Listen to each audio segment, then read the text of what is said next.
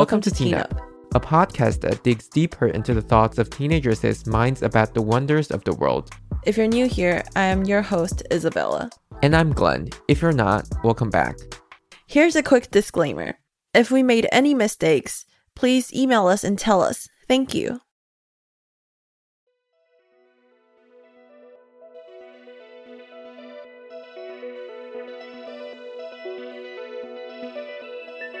As we know more about art, the history, definition, and even some philosophical views on it, we come to this question: what can art do for us?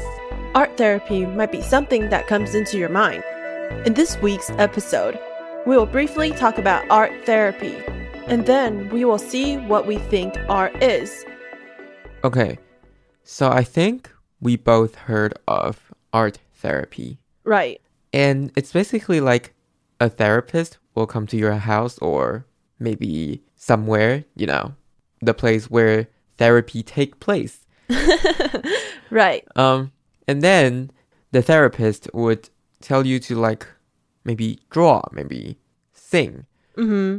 So art therapy is also called creative therapy. And there are a few subcategories. So there are dance therapy, expressive therapy, drama therapy, writing therapy, and music therapy.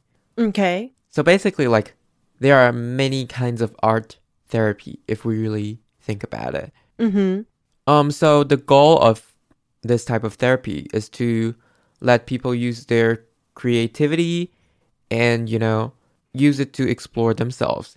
And by doing that, they will know themselves better, gain some personal insight, and hopefully make it into their coping skills. You know what I'm saying? Okay. These people could be experiencing anxiety, depression, PTSD, or, a lot of mental issues. Uh-huh. And they can use art therapy to, as a way to cope with their situation. Okay. So this art therapy only uses, your creativity. And you don't really need to be, good at drawing or, that kind of stuff.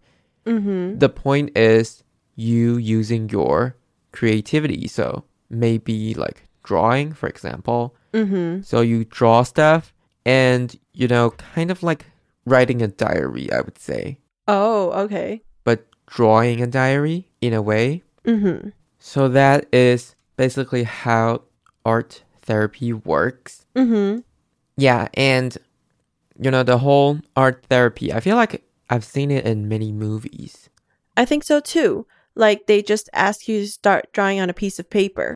I think have you ever seen that movie? Parasite? No, I haven't. Oh my god, it's a very great movie. Okay. Anyway, so in this movie, there's this teacher who is a fraud. Okay. That's not important here, but Are you spoiling anything? no. It's pretty obvious, very straightforward. Okay. So this teacher is kind of like an art teacher, but Okay. she basically looks at what these pictures that a little girl draw, Mm-hmm. and she would analyze them and see what's on her mind and, kind of taking the next step in a way, or making the little girl express these emotions. Oh, okay. Okay. It might sound a little bit weird here, but if you see the movie, you would understand what I'm talking about. So art therapy is usually made as a complementary way, other than your original therapy. So it's an add-on in a way. But as good as it sounds, there are still some debates over whether art therapy is first effective and second ethical, because this method is proven to be effective for some people and some it didn't show a difference. Okay. Why would it be unethical? I would get to that a little bit later, but this kind of art therapy, people haven't done a lot of research on it regarding whether it's effective or not. And even though there are research done, those research are done on a small group of people, which basically means that it's not that meaningful regarding this issue. And The reason I said it could be unethical is because, and I quote, instead of utilizing experiments with quantitative measures, many publications in the field are qualitative case studies and art analysis. This is a quote by Ashley Walter. It's basically saying how this method is not completely proven to be effective. And, you don't really know if there's like a negative effect on the patient that the therapists are treating. And, by implementing this method in therapies, people could say it's unethical because since, nobody really proved that it's a effective safety way of treating patients. Yeah, I think it is unethical in its own ways, although I wouldn't say it is completely harmful if there's like no proven research to show that this is effective or not. But it is true that when someone is seeking for medical help, they do want something effective to solve their problems. And right, it wouldn't be good if you think of it from the patient's viewpoint. Yeah, so that's basically it for our very brief introduction of art therapy. It could be shown that art therapy still has its potential, but it's a very, I wouldn't say very new, but it's a fairly new subject. And I would say that people need to do more research on it to use it. So after the break, we will be talking about our final thoughts on art.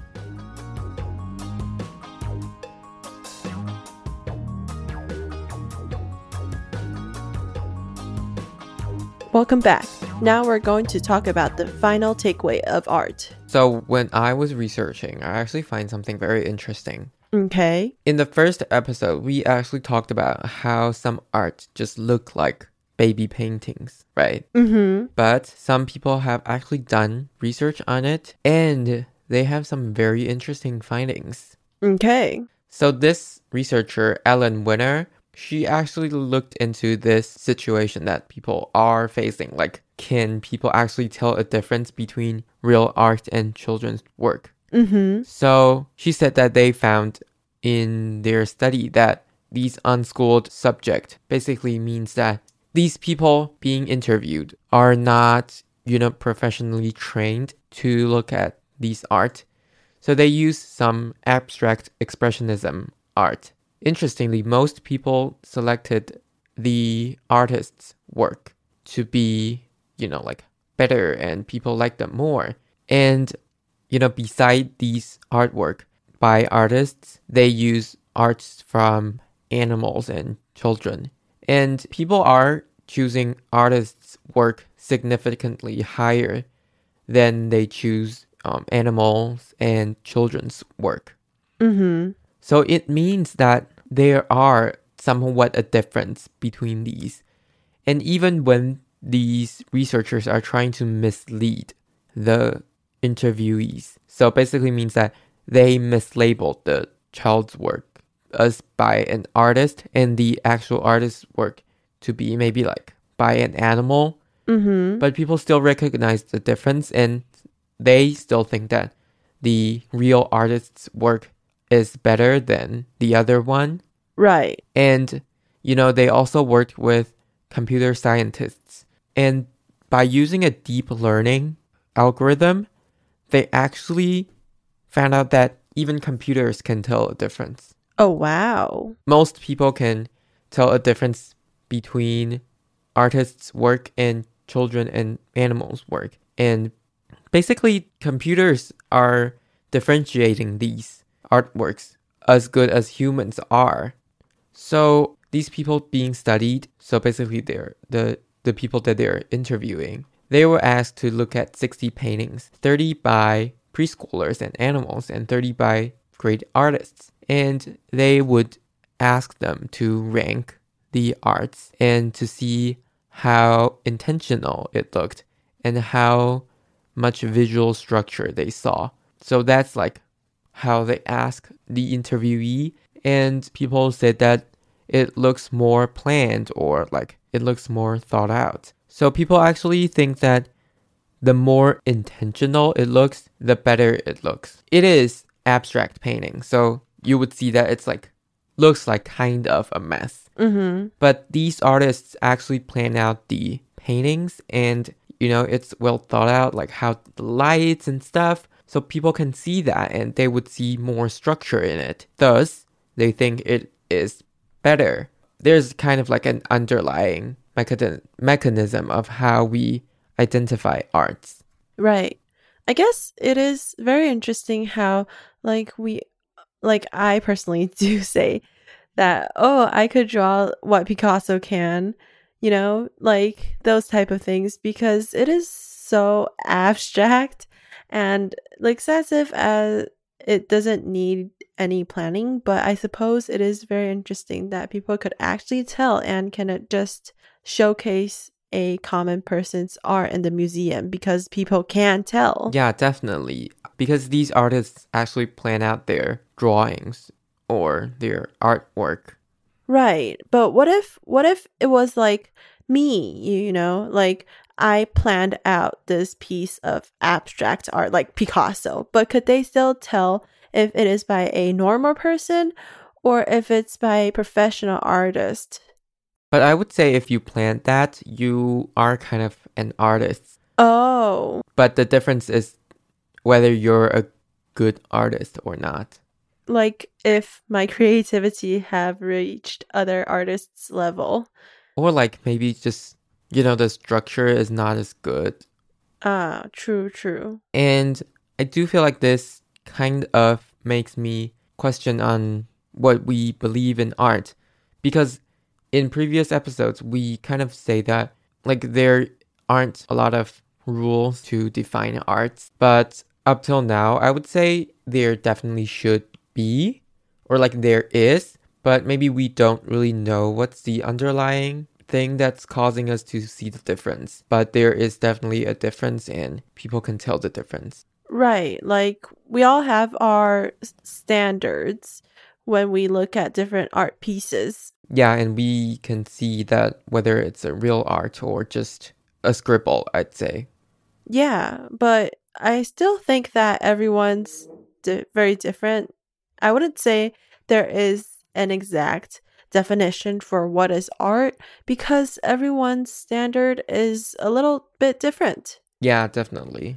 So I guess the final takeaway here is that art is a very subjective thing. We can't really put a definition on this, and we all have our own ideas to what art should be, and we certainly do have a standard as a whole society of what art is. Yeah, and I think we might not understand or know these rules, but it's definitely there.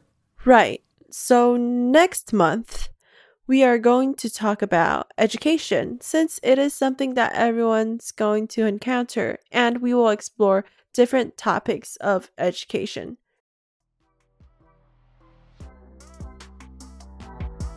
Thank you for listening to this episode. We will upload a new episode every Thursday. Remember to like, follow, and share our podcasts with your friends and family. You could also share your idea and thoughts with us on our Instagram at teenup.podcast. You could also find us on YouTube, and we will be thrilled if you could subscribe and leave us a comment. Thank you and bye!